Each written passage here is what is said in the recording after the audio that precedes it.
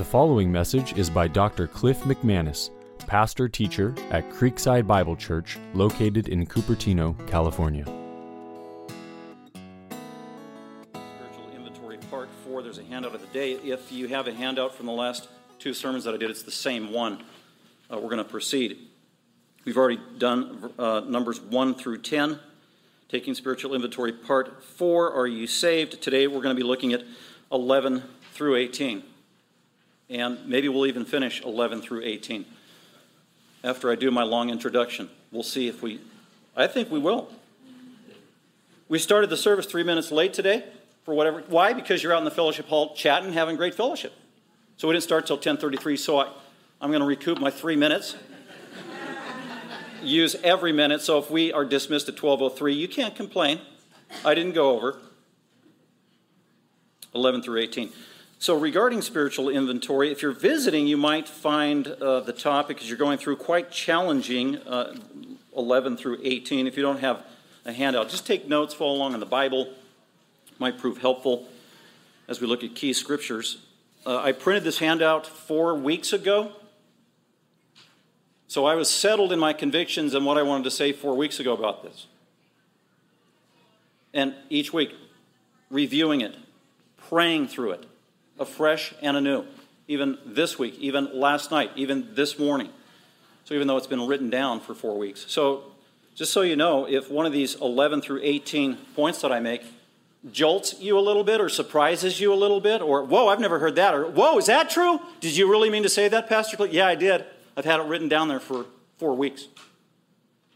And I've thought about it a lot longer than that. So that's just kind of a warning ahead of time. Some of you might find some of these challenging or new information. That's been the case so far as we've been doing this series on spiritual inventory.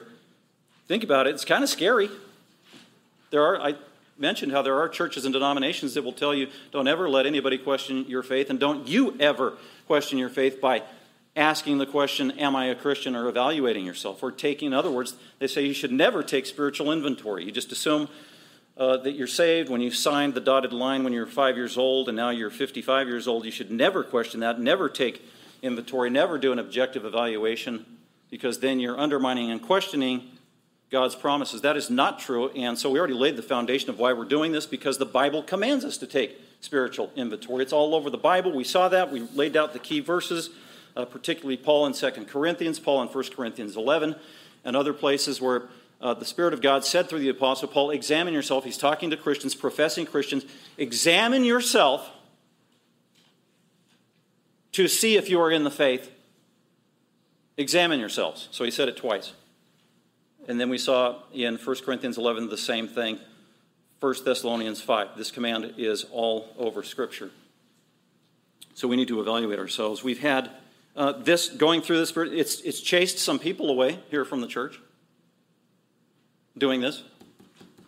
I know that for a fact.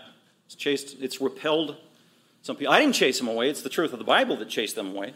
That's not a bad thing. That's a good thing. They didn't want to be confronted and challenged with God's Scripture and the command of the spiritual discipline to, in an ongoing manner, evaluate yourself to see whether you are in the faith. So not only has the Word of God chased some people away, this series has also attracted some people. You have a couple people left the church who were visiting and checking out our church and said, this church is not for me, it's too scary. Yes, Acts chapter 5, that happened. But what's kind of interesting is I've been monitoring the attendance here at the church Sunday to Sunday for the last 5 weeks, and the attendance has been going up. Even with this hardcore, aggressive preaching from God's Word. Which reminds me of when we planted the church, Grace Bible Fellowship, 17 years ago. We took the elders in training that are still mostly here. We went through Mark Dever's book on the church, and I'll never forget a paragraph in there. He said, if you're planning a church, just preaching is the main thing, getting God's truth out there, and just preach the Word. Preach the Bible as is. Preach it objectively, clearly, accurately, authoritatively, unashamedly. And God will do amazing things. What will He do? He will attract some people who desire God's Word, and He will repel others. And Mark Dever said, that's a good thing. In other words, let the chips fall where they may, as God is doing His work on people's hearts. So we don't apologize for the Bible and God's Word. That needed to be said in light of some questions that we have received. Another question that I've received it's a fair question, it's a legitimate question, but it needs an answer. And the question was, actually it was rhetorical, can we really know for certain that we're saved? Because this person was saying, we can't. So really they were saying, no, you can't know for sure if you're a Christian. You can't know that with certainty. And I've had that statement made to me before by professing Christians, and one in particular told me that this is true because we know that postmodernism is true, that nobody knows anything for sure. And I was like, no, that's not true. We'll see that from the Bible. If you believe that, you're making Jesus a liar, because one of Jesus' favorite statements when he taught publicly was, Amen, Amen. Verily, verily, says the King James. Amen, Amen. Translated in the English is truly, truly. It's emphatic because he says it 2 times, and then he makes a statement. That comes right out of the Old Testament, and what he's saying, certainly, certainly, that's what it means. Rock solid, you can count on it. Rock solid, you can count on it. Definitively and ultimately, this is true, and you can know it. Verily, verily, truly, truly, amen, amen. Every time you see Jesus say that, he is guaranteeing that if you listen and hear God's truth, you can know with absolute certainty what is being taught is true. And if you believe it, it can also be true of you. So I needed to deal with that one because I've heard that leaking around, not just at this church, but just in Christianity the last 20 years with postmodernism and Christian versions of it, that you can't know anything with certainty. Yeah, you can. Absolutely. So with that, let's go to Matthew 13, and I just want to read this by way of introduction to remind us of why we're doing a spiritual evaluation, taking spiritual inventory, the wisdom of God, so that this doesn't happen to you. Matthew 13. Jesus is telling parables to disciples. We don't know how many. It could be hundreds, could be thousands. So in Matthew 13, you don't have a Bible, just listen carefully. Simple parable. Jesus spoke many things to disciples, listeners. They weren't all believers. Many of them were not believers, but they were fascinated with Jesus because he made free food. That's kind of cool. And he spoke many things to these people in parables, stories with a point, saying, and here's the parable. Behold, get this, pay attention. This is really important. You might not even believe it, but here it is. Behold, that's what that means. The sower went out to sow. Who's the sower? The sower is a Christian. The sower is God. The sower could be an evangelist who's a true Christian. The sower is the one who goes out and plants the seed. He sows the seed. He throws the seed. What's the seed? The seed is the gospel of Jesus Christ. That can say the message. So the sower could be you if you're really a Christian. As you do the work of evangelism, the sower could be God himself as the dispenser of truth. Behold, the sower went out to sow, to plant seeds. What is he planting seeds on? He is planting seeds, so this could be an evangelist, planting the seeds of the gospel on human hearts. There's 4 kinds of soil in this parable. They represent 4 different kinds of human hearts. There's only one out of those 4 that is a receptive heart, that embraces the truth of the gospel and gets saved. The other 3 are quasi-pseudo Christian hearts. They're not true. But on the surface, they look like it. So behold, the sower went out to sow the gospel, the truth. And as the evangelist sowed the seed of the gospel, some seeds fell on the road of the sideway. That's not where you plant seeds. They're not going to last long. That's the first heart. It's a hard heart beside the road. And the birds came and they took the seeds away. The gospel was snatched up, gone. Other seeds of the gospel fell on different kinds of hearts, rocky places. That's soil, but underneath about an inch is hard slate stone. So if it does sprout and grow, it's not going to grow long because the roots can't penetrate the stone. That's the second kind of heart, rocky places where they did not have much soil, and immediately they sprang up, the plant did, but because they had no depth of soil, they died. Verse 6, but when the sun had risen, they were scorched, and because they had no root, they withered away. Then the third heart that gets the truth of the gospel, verse 7, other seeds of the gospel fell among thorns. This is with plants in a garden, but there are thorns, thistles, and weeds mixed in. And the thorns came up and choked out the good plant. Then heart number 4, verse 8, and other seeds of the gospel fell on good soil. That's a receptive heart. A good heart, what's that? That is a heart prepared by God and his Holy Spirit with the calling of God that a person might truly hear, understand, believe, and be saved. And others fell on the good soil, the receptive heart, the believing heart, and it yielded a crop, some 100-fold, some 60, and some 30. He who has ears, let him hear. And then Jesus goes on to explain in detail the meaning of the parable, which I just summarized for you. But the point is, the gospel goes out to everybody. Some people embrace it and say, oh, I believe. But many times when they say, I believe, that is a superficial, shallow, illegitimate profession of faith. They are not truly saved. And if you read the parable carefully, well, how do you know the false from the true in these four instances? Because all four categories of people are saying, oh, I believe the gospel. I believed in Jesus. I trusted in Jesus. I walked the aisle. I raised my hand. And those could be sincere or those could be insincere. There's only one thing that really exposes whether they were true or not according to the parable, and that's, in every case, it's the issue of time. Time is what reveals what is true in all four of these instances. It's over time that they saw the plant die. It's over time that they saw it get choked out. It's over time that they saw that it bloomed, blossomed, and produces fruit. It was over time. So you're talking a pattern of life, the trajectory, the long term. That's key to evaluating your own life and fruit in your life and the legitimacy of your profession in Christ. So we don't want to be like the three false soils who thought they believed in the gospel, understood the gospel, followed Jesus for whatever reason, but they were illegitimate reasons and they didn't fully understand, and they weren't saved in the end. Maybe some of them were the ones cursing Jesus at his crucifixion, crucify him, when earlier they said they were his disciple, following him, eating his free food. Or maybe some of those end up in Matthew 7 when they said, oh, we believed in you, Jesus. Lord, Lord, did we not believe in your name? And Jesus said, I never knew you. Calls them wicked and says, depart from me. So that's one of the reasons why we're doing this, to avoid that self-evaluation. We don't want to be self-deceived, but what we do want, and if you're a true believer, if you're truly regenerate, if you are truly born again and regenerate, that means you're one of the elect of God.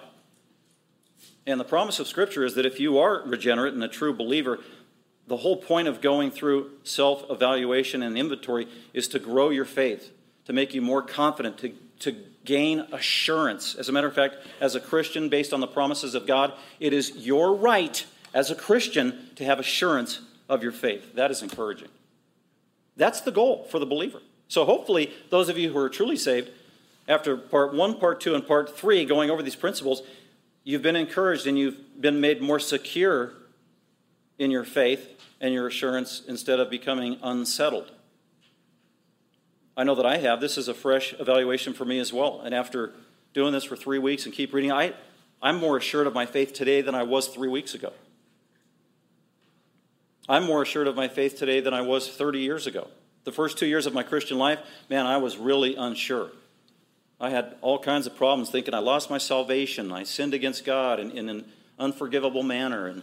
And I really struggled for a good 1 to 5 years of my early Christian life. And then at some point, getting to know the Scriptures and the promises of God and seeing fruit in my life and being encouraged by other believers and a long pattern of life, I grew in my assurance and security in keeping with what God's promise is. So that is an issue that I don't really struggle with anymore, the security of my salvation. I am absolutely confident that I am saved, and it is all of God's doing, His grace in my life. It's the death and resurrection of the Lord Jesus, His love for sinners. That's wherein lies my confidence. If you're not there, but you're truly a Christian, you can get there, and that's God's intent for you. He wants you to grow in your assurance and confidence. If you're not truly saved, He doesn't want you to grow in assurance. He doesn't want you to be self-deceived.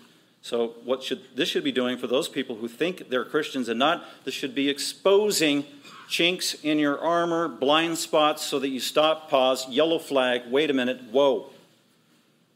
Am I truly born again? Am I truly saved?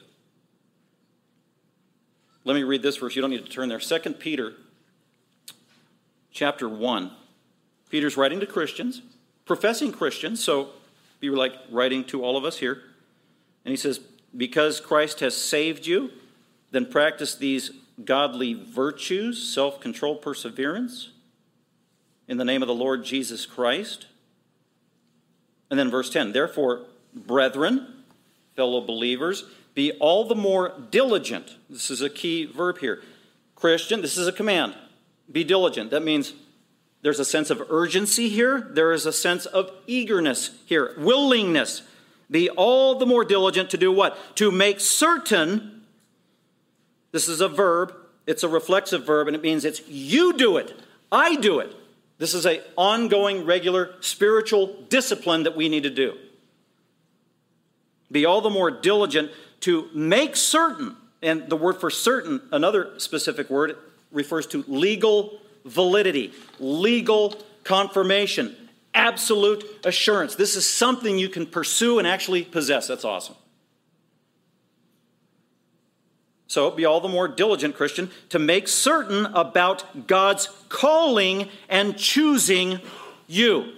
Some translations say, be diligent to make certain about God's election in your life.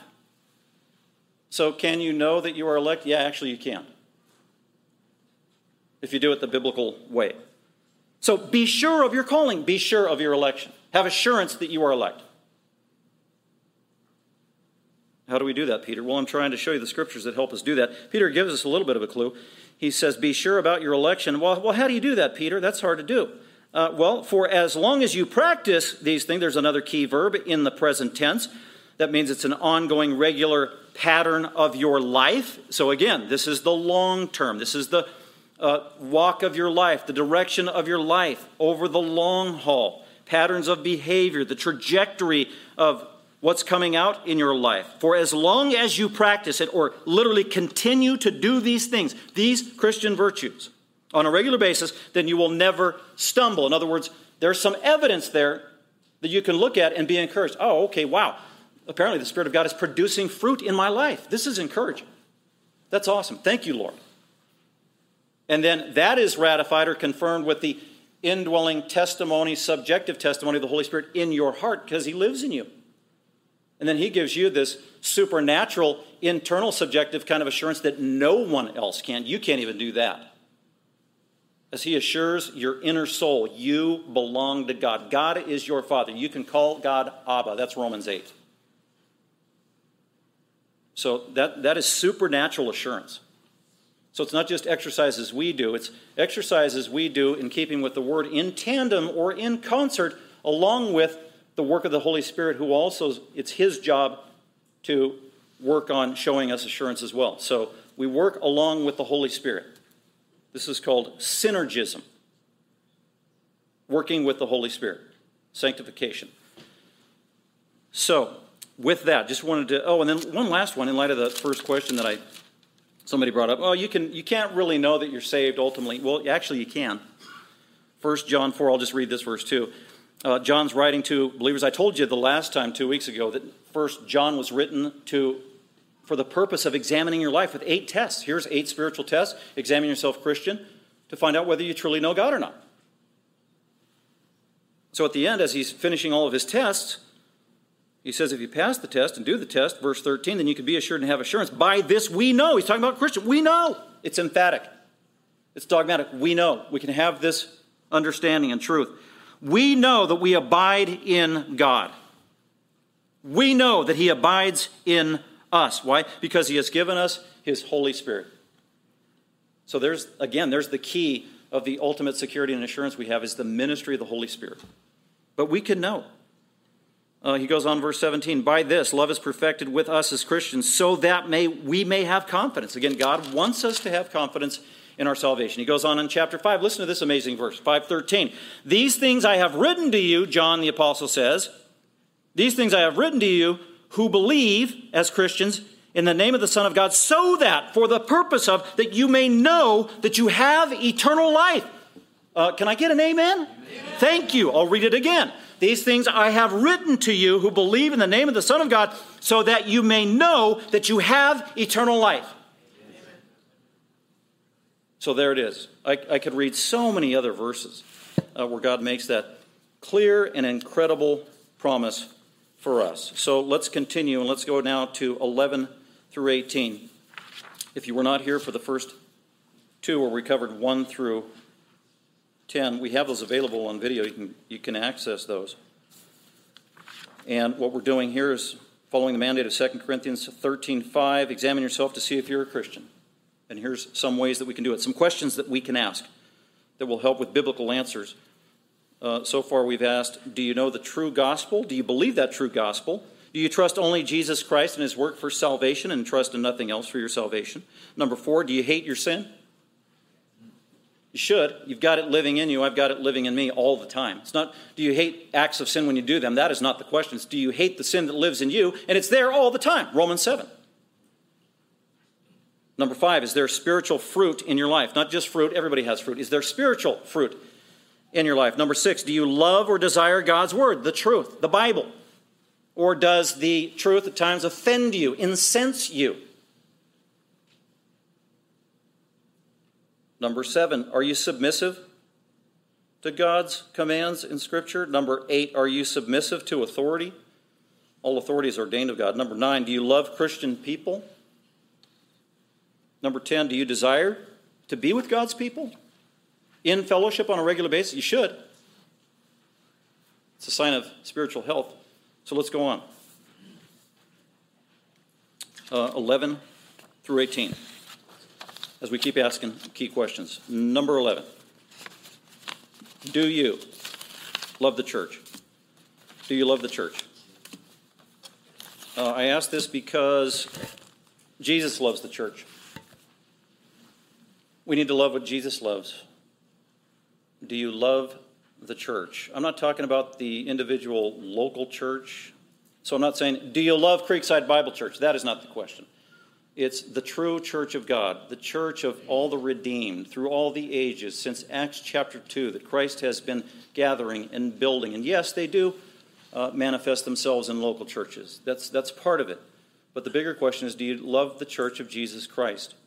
The only institution on planet Earth that the Lord Jesus himself promised that he would build and perpetuate and protect, not just throughout all human history, but it will spill over even into eternity, and that is the church of Christ. Do you love the church? Because there are Christians who undermine the church, disparage the church, say bad things about the church, critical things about the church. Every time I hear it, it pains me. Unfortunately, I think I hear it more in Christian books that are written and Christian pastors that are preaching and Christian conferences where I go hear Christians speak. And this is what it sounds like. A pastor or Bible teacher will get up there and they will talk about the church just isn't doing its job, or the church is failing, and the church is compromised, and the church isn't doing this, and the church isn't doing that. I'm thinking, well, number one, you don't know that. What do you mean the church isn't doing that? The church just isn't loving orphans. The church it's not doing its job. It's not doing the Great Commission. Though actually the church is. You've obviously never been to Tenali in India and see those godly people there. Maybe this person's never been to the church down in South Africa where Pastor Samuel is doing an amazing, faithful job in a very difficult context. Or God's got his churches all over the world and faithful pastors, most of whom we don't even know their names or what they're doing. And there are plenty of incredibly faithful Christians and churches all over the world. And we are not in a position to be judging the church. Jesus is the judge of the church, and he already gave his judgment in Revelation 2 and 3. Nothing else needs to be said. We have no right to judge the church because we're not the Lord of the church, the head of the church, over the church. We are a part of the church, if you're a Christian. So be discerning and listen. When you hear your favorite pastor, preacher, or Christian book and they start taking pot shots at the church, it's easy to do. Criticize the church and their ministries and what they're doing and what they're not doing. And then sadly, many times what follows that is elevation of self or your own church, because you got the corner of truth, supposedly. So that's something to be discerning. Our attitude as a true Christian is we should see the church as the bride of Jesus Christ, the bride that belongs to him first and foremost. It is his prized possession. I put the verse down, Acts 20:28. Jesus loves the church so much, he shed his blood for the church. He died for the church. He sacrifices for the church. He protects the church. He's growing the church. He's tending to the church. That's Ephesians chapter 4. It goes in details. It goes over into Ephesians chapter 5. Literally, what is Jesus doing? The church is in progress. Does the church have failings and compromise and immaturity and yes, and warts. Yeah, Jesus is fully aware and he's tending to that. Maybe you or maybe we're part of the problem. But Ephesians 4 is the promise that he's maturing and growing the church all throughout church history, leading to the culmination of perfect unity, perfect glory, perfect beauty, absolute perfection on wedding day when Jesus marries the church at the end of the age, and that the reception goes on into eternity forever. The glorious, precious bride of Christ. That's Revelation 21:1 and following. In all her glory, all her splendor, all her perfection. During the course of this 2,000 years of church history, we are all, if you're a Christian, contributing to the growth of the body of Christ by your spiritual gift, by your service to the church. Do you love the church? Well, if you're a Christian, the answer obviously is yes, and you should never badmouth the church. Number 12, are you a forgiving person? This is a basic test to see whether you're a Christian. Are you a forgiving person? Forgiving as in given in Matthew 6 and Colossians 3 in the present tense. That forgiveness and the ability to forgive is an ongoing pattern and reality in your life. To forgive is divine, they say, right? To err is human, to forgive divine. Now that's another little proverb that's not in the Bible, so don't be confused. But it is true. To err is human, forgive divine. God really is the only one who knows how to forgive supernaturally in a real, legitimate, and key legal manner. And he's laid down the process whereby we as sinners can also experience true forgiveness and the ability to forgive. Only a Christian, only a born-again, regenerate Christian who has the Spirit of God living in them has the capacity to forgive like God forgives. Did you know that an unbeliever cannot forgive? Can't forgive like God forgives. Absolutely impossible. They don't have the Spirit of God living in them. They have no legal basis by which to forgive anybody. They can say, I forgive you. And under common grace, because every human being is made in the image of God, there is a quasi-forgiveness that you can give as an unbeliever to get along. But that's not ultimate supernatural spiritual forgiveness that God requires that has that legal basis and foundation based on death and shed blood, which is the only thing that appeases God and warrants true forgiveness. So as a Christian, you've been born again, you have the Spirit of God living in you, and so one of the new virtues about you, or the new things about you, when it says that when you're a Christian, you're a new creation, old things have passed away and all things have become new. Now, if you get saved later in life, like I did or some people, it's very stark, the contrast. Like I got saved when I was age 19. I knew exactly when I got saved, and the next day I knew I was saved. I was like, wow, this is cool. This is dramatic. And these things that I had in my heart, they're not there anymore. I don't hate this person anymore. I have a capacity to forgive. I have a desire to forgive I've never had before in my life. That is the promise of Jesus. So for some, it's very stark. It's very clear. Some of you who have grown up in the church, and that's all you've heard your whole life, and you believed in Jesus at age 2, and age 7, and age 12, and age 22, and it was subtle, little by little, and that's been your worldview ever since. You don't see that stark contrast necessarily between being unregenerate and regenerate. Maybe it's a little more difficult to discern, but no doubt it's growing, ever growing in your heart if you're a true Christian. So you should be able to see fruit that you have a forgiving heart. Hebrews 12 says, examine yourself, because if you have bitterness in your heart, that's the opposite of forgiveness. If you're hanging on to stuff, he warns, that'll turn into a root of bitterness. It'll destroy your soul. Might even be indication there's a yellow flag that, whoa, are you forgiven? Do you know Christ? Listen to this hard statement in Matthew 6, Jesus after the Lord's Prayer. If you do not forgive other people, then your Father will not forgive your offenses. Whoa, that's startling. Do you understand the implications of that? No, the only way to get into heaven is to have total forgiveness of sins.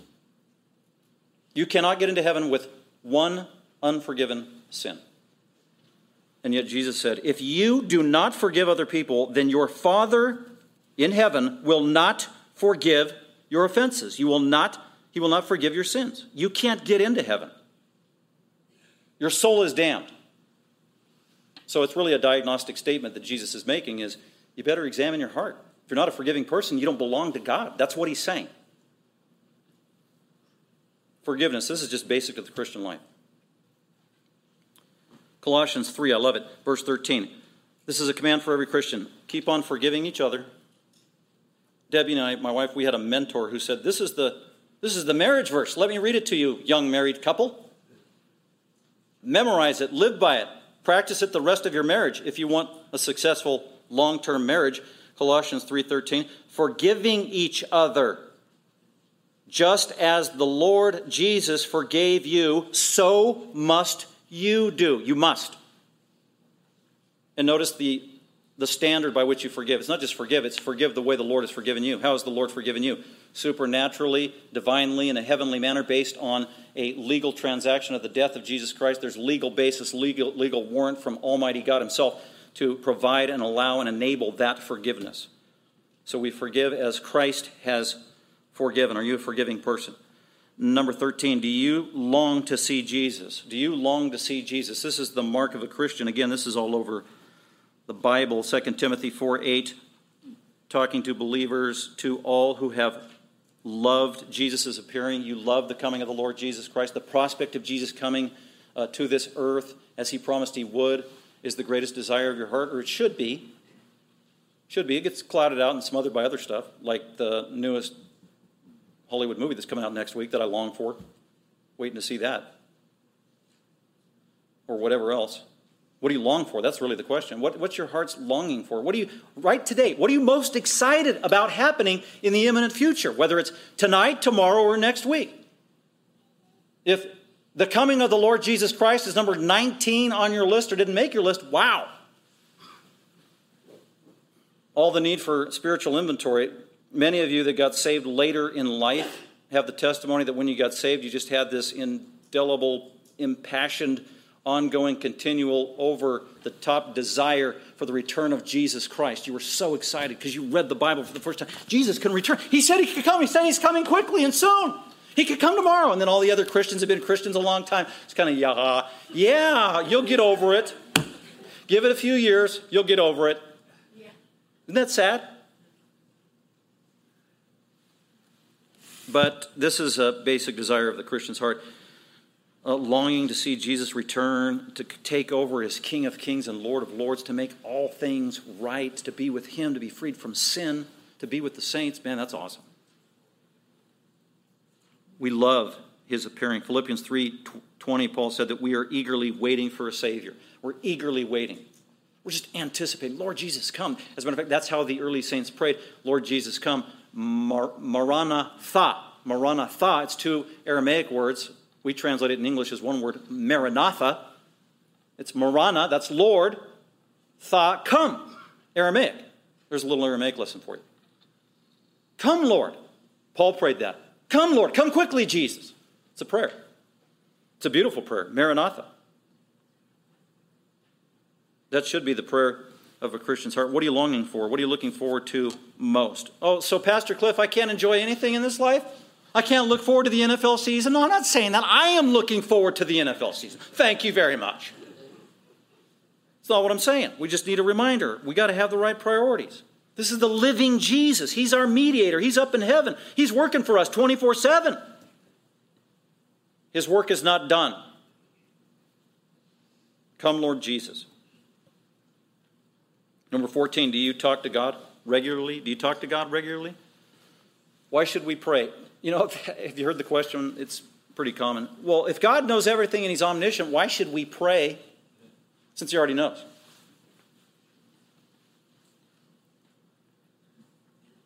That's a fair question. It's a legitimate question. The problem is, if you think that just praying is all about getting stuff, God knows what I need, so he's going to give it to me anyway if I need it and he wants to, so why do I need to ask him? Because he already knows what I need. And he's either going to give it to me or not, so I'm not going to pray. I don't need to pray. Or he already knows what I'm going to say, so I don't need to say it, so I don't need to pray.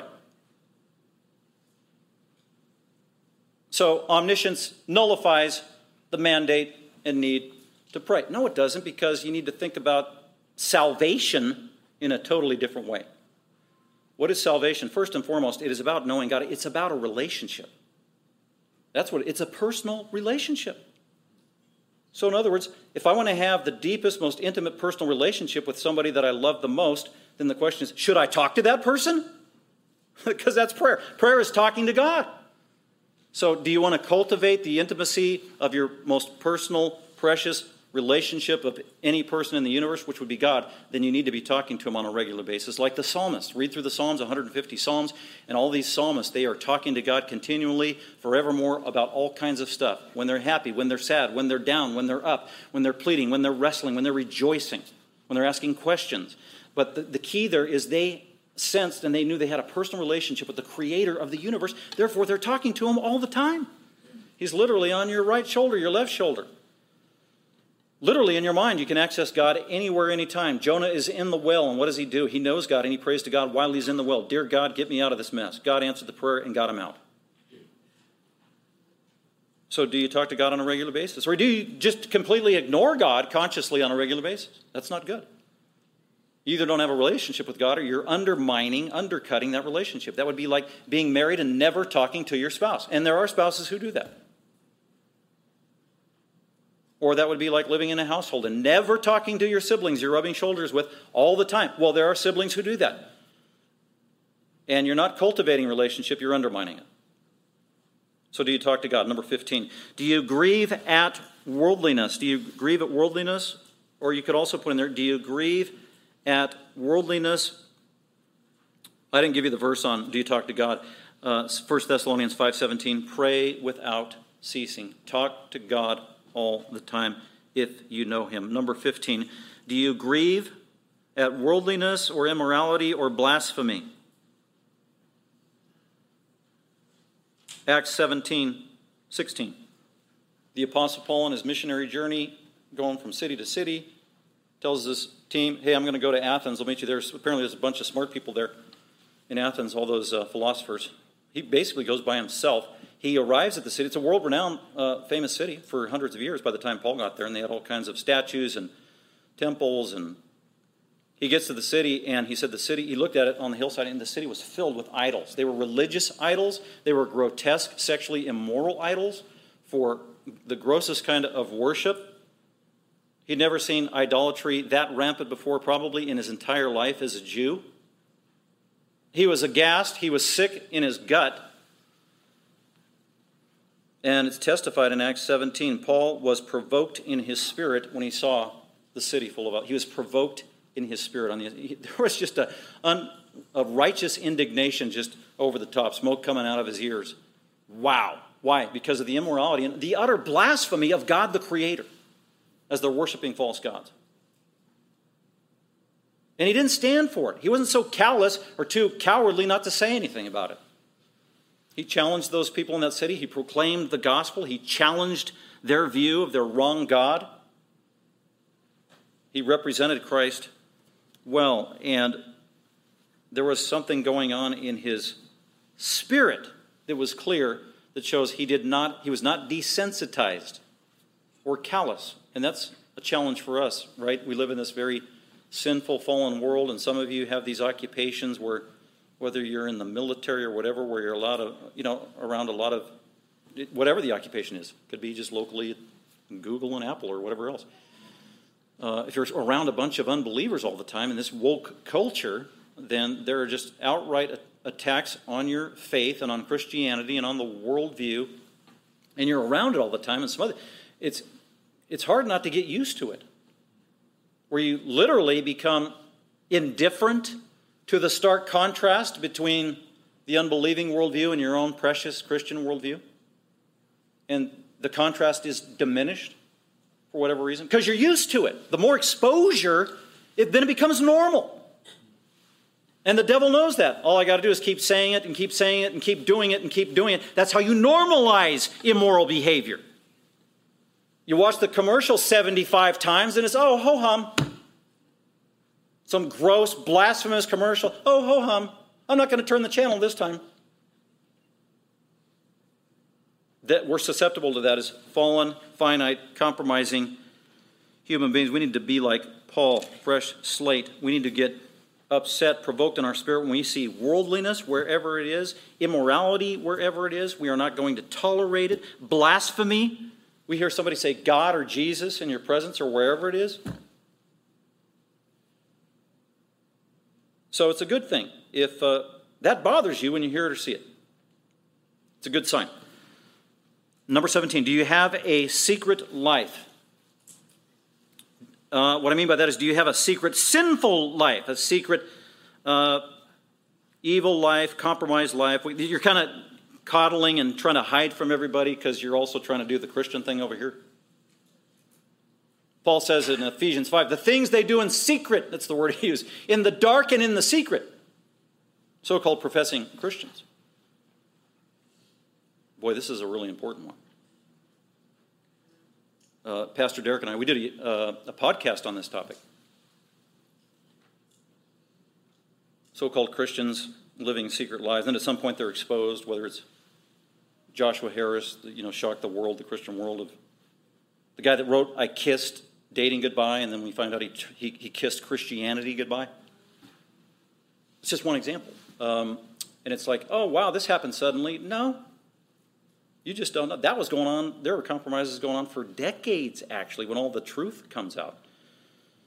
So we see this as the years go by more and more. I've said before that every time I go back to the Shepherd's Conference. So I graduated from this. I went to the seminary in 1989, Master's Seminary, and studied with all these guys. And go back to the Shepherd's Conference down there at Grace Community Church every year. And just about every year. It's kind of sad. It's exciting to see everybody, but then you hear a story of, oh, yeah, so-and-so that was in your class. Yeah, he's not a Christian anymore. He's an atheist. Oh, I thought he was a pastor. Well, he was. He left the church and left Jesus. Wow. Left his wife and his kids, too. Double wow. Sad.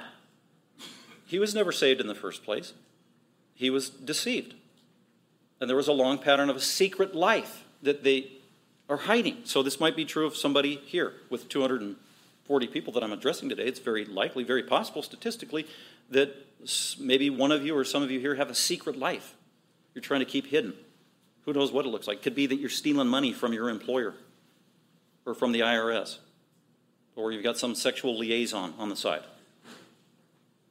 that you think you can manage for a period of time, or it's pornography or stuff on the internet. This goes on. We are all vulnerable and susceptible, every single one of us. Take heed lest ye fall. That was Paul's warning. We're no better than anybody else. But this is what I mean by when you go to communion in 1 Corinthians 11, when Paul says, don't eat the Lord's table in an unworthy manner. This is an example of an unworthy manner. If you have a secret life and you're not confessing it, admitting it, forsaking it, and you still take communion, that's unworthy. God's wrath will be on you. Now, if you're at communion and you have a sin you're aware of, I yelled at my spouse yesterday or my kid, Lord, forgive me, and I told them I forgive them, or I need to go after church and tell them, then yeah, you can take communion. So there's a difference there. Secret life. So usually when some gross secret has been exposed, and I hear about it, sometimes people say, oh, this is the beginning of something. I'm like, no, this is the end of something. This is the fruition of a long pattern of a deep secret. God said, be sure your sin will find you out. Can't hide it from him. The eyes of the Lord are in every place, watching the evil and the good all the time. Hebrews 4:13, there is no creature hidden from his sight. He sees it all. Proverbs 28:13, he who conceals or hides his sins will not prosper. It's not going to last. Time will reveal it. You will be exposed. He who conceals his transgressions will not prosper, but the one who confesses, admits it, and forsakes it, they will find compassion. They will find forgiveness. They will find restoration from God. They will find healing. That's what God promises. That's the good news. Doesn't matter what the sin is. You can't really out-sin the forgiveness of God if you are truly repentant. Where sin abounds, grace abounds all the more. Isn't that amazing? Good news of the gospel. Joshua 7:1, remember Achan in the land of Israel in your Old Testament? And Joshua's taken the troops, the 2 million Israelites, across the Jordan River, and they're supposed to take over the whole land of Canaan, section by section, city by city, following God's directions. And they go to the city called Ai, and they get defeated, and Joshua's like, whoa, what's up with that? We're supposed to win. We got God on our side. And the reason they lost is because there was a compromiser with a secret life in their midst. His name was Achan. He was an Israelite. God said, before you go into the city, here's a ban. You can't take any of the stuff. You can't take the gold. You can't take the possessions. You can't plunder the town. Just go in, take the town, but don't take anything. And then Achan, who was a Jew, who was a Hebrew, an Israelite, and he had a family, and they had a tent, and he saw all the good booty and that was left behind, the gold and everything else, when they were taken over the town. He decided he was going to heist it when nobody was looking, and that's what he did. Oh, okay, nobody's looking. And so he's taken gold. He's taken a precious jacket here. Takes it, and then he goes into his tent and he buries it because he thought, oh, nobody saw that. Well, God saw it. And God exposed him. And Joshua pointed his finger in Achan's face. Give God glory and repent. And he did, but he still got stoned to death as a consequence, along with his family. Joshua chapter 7, it's a true story, a historical story, and a just story. You read that, well, that wasn't fair, God. No, yeah, actually it was. Sin warrants the death penalty from God Almighty, who is holy. It's sobering. Achan, who was mistaken for Fachan, who ended up bacon. Anyway, I could go on. So hopefully you don't have a secret life, and if you do have a secret life, you need to forsake it today. Today. Talk to somebody. Talk to God first, and you've got to confess. That's James 5. You've got to confess it to a person. Number 17, do you get angry at God? Do you get angry at God?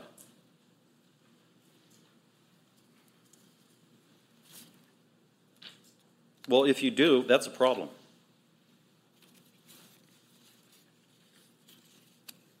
Christians aren't supposed to get angry at God. Here's another way to ask the question. Is it okay to get angry at God? I'd say absolutely not. Emphatically no. You can search the scriptures in vain. You're never going to find any scripture that says, oh, by the way, you can get mad at God or encourage you to get mad at God. It's not in the Bible. The Bible says just the opposite. Think of all the imperatives and commands given to us about how we should treat God and our attitude towards God. It's not get angry at God. What is it? Submit to God, humble yourself before God, confess your sins to God, love God, believe in God. Jesus said in John 14, believe in God and also in me. Believe in God, not get angry at God. Why is it wrong or a sin to get angry at God? Because if you're getting angry at God and acting out on that anger, what are you doing? You're accusing God. That's what to get angry at God means, is you're accusing God. It's the same. You're blaming God. And you don't accuse anybody of anything unless you're accusing them of wrongdoing. You're accusing them of sin. God is perfect. God is holy. God is sinless. God never does anything wrong. God is the exact opposite of sinful and wrong. God is good. It's all over the scriptures. God is good. God is compassionate. God is loving. God is patient. God is kind. God is just. Psalm 103 verse 8, the Lord Yahweh is compassionate and gracious, slow to anger, abounding in love. And all the verses that say God is good, that means a perfect, ultimate good. God never does anything wrong. If you have an inclination and you call yourself a Christian to be angry at God, then you've got bad theology. That's what it comes down to. And you need to correct it. You need to fix it. You need to make a major dramatic change and do some self-heart evaluation. There are even severe warnings in Scripture about this attitude of being angry at God. I hear Christians say that. Oh, it's okay to be angry at God. The psalmist does it. No, he doesn't. Does the psalmist wrestle with God, question God, have faith at times and have lapses about God? Yeah, that's all over the Psalms. And if you read them very carefully, where particularly David is questioning God, and he's doubting God, and he's weeping, and then you go through, and at the end of this psalm, typically there's a resolution. Oh God, I trust in you. Oh God, I saw the light. Oh Lord, thank you for rescuing me. It's very typical. And it's not David getting angry at God. It's a really important one. We don't talk about it enough. So I hear people saying, oh yeah, I get angry at God. It's okay to get angry at God. The psalmist got angry at God. No, they didn't. And if you're ever counseling somebody, don't ever counsel a Christian. It's okay to be mad at God or angry at God. Typically that might be if they lose a loved one in a tragedy or cancer. And, oh, I understand. Are you angry at God? Yeah. Oh, that's okay. No, it's not. Being angry at God is accusing God of wrongdoing and sin.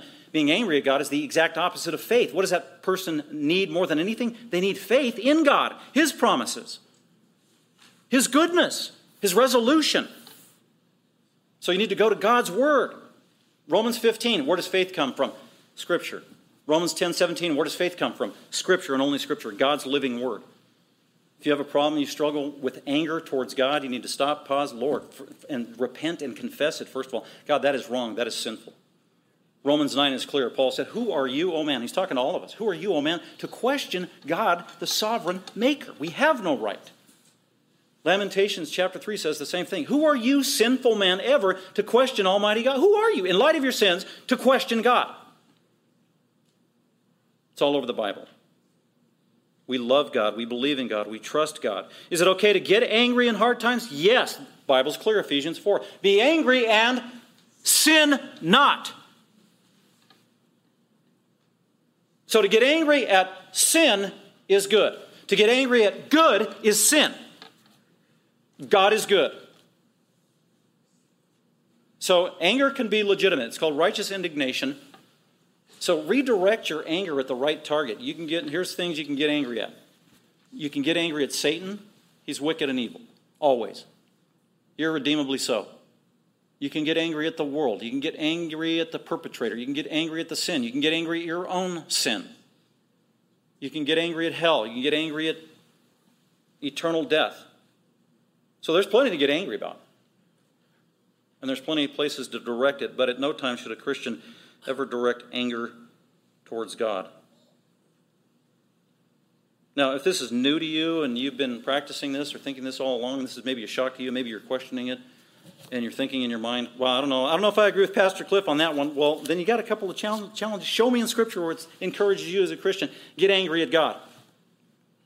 Why would you even want to develop that kind of a theology and justify it from the Bible? It's not there. Job, and then think about this. Have you been subjected to more trials, worse trials, to the degree that Job had? No, there's nobody on this campus subjected to the trials that Job was subjected to. But Job chapter 1 and Job chapter 2 is very clear. When he lost all of his possessions, when he lost all 10 of his children tragically, in a natural disaster, he didn't immediately blame God. God, what are you doing? Why did you do this? He doesn't do that. As a matter of fact, it says his response was he shaved his head, he tore his clothes, he got on his face, and he worshiped God. That was his response. And then a few verses later it says, in all of this, Job never sinned with his lips. And then there's one more temptation. Satan is allowed to torment Job himself physically with boils all over his body. And then guess who complained and got angry at God? Job's wife. She did. She got angry at God, and she told Job, oh, now look at you. Is this, you trust your God now? Curse God and die. That's anger at God. Did Job say, oh, yeah, thank you for the counsel? No, he did what every godly husband should do, put the sinful wife in her place when it's called for, when she's blaspheming God. And he said, you speak as the foolish women. You're foolish. Why should I receive only good things from my Maker and not everything he sends my way? And then the next verse after that says, in all of this, Job did not sin with his lips. So that's about a scenario that is as clear as a bell, that it is never appropriate to get angry at God. This is huge. I can't even fathom getting angry at God, just to be honest with you. I have all kinds of problems and sins. And there are sins I have against God, lack of belief, lack of trust, whatever else. But I consciously, since I've been saved at age 19, I can't ever remember getting angry at God. It just wasn't an option.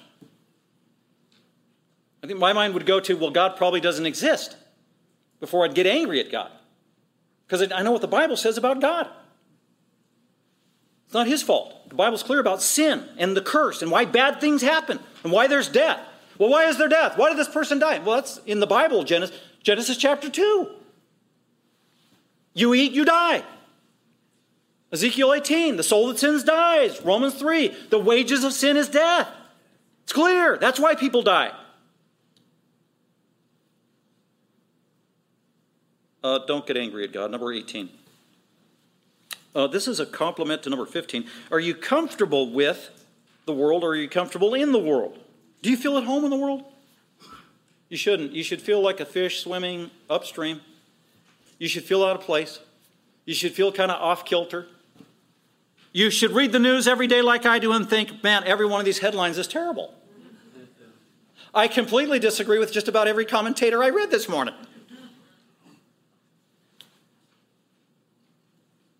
1 John 2:15. Do not love the world nor the things in the world.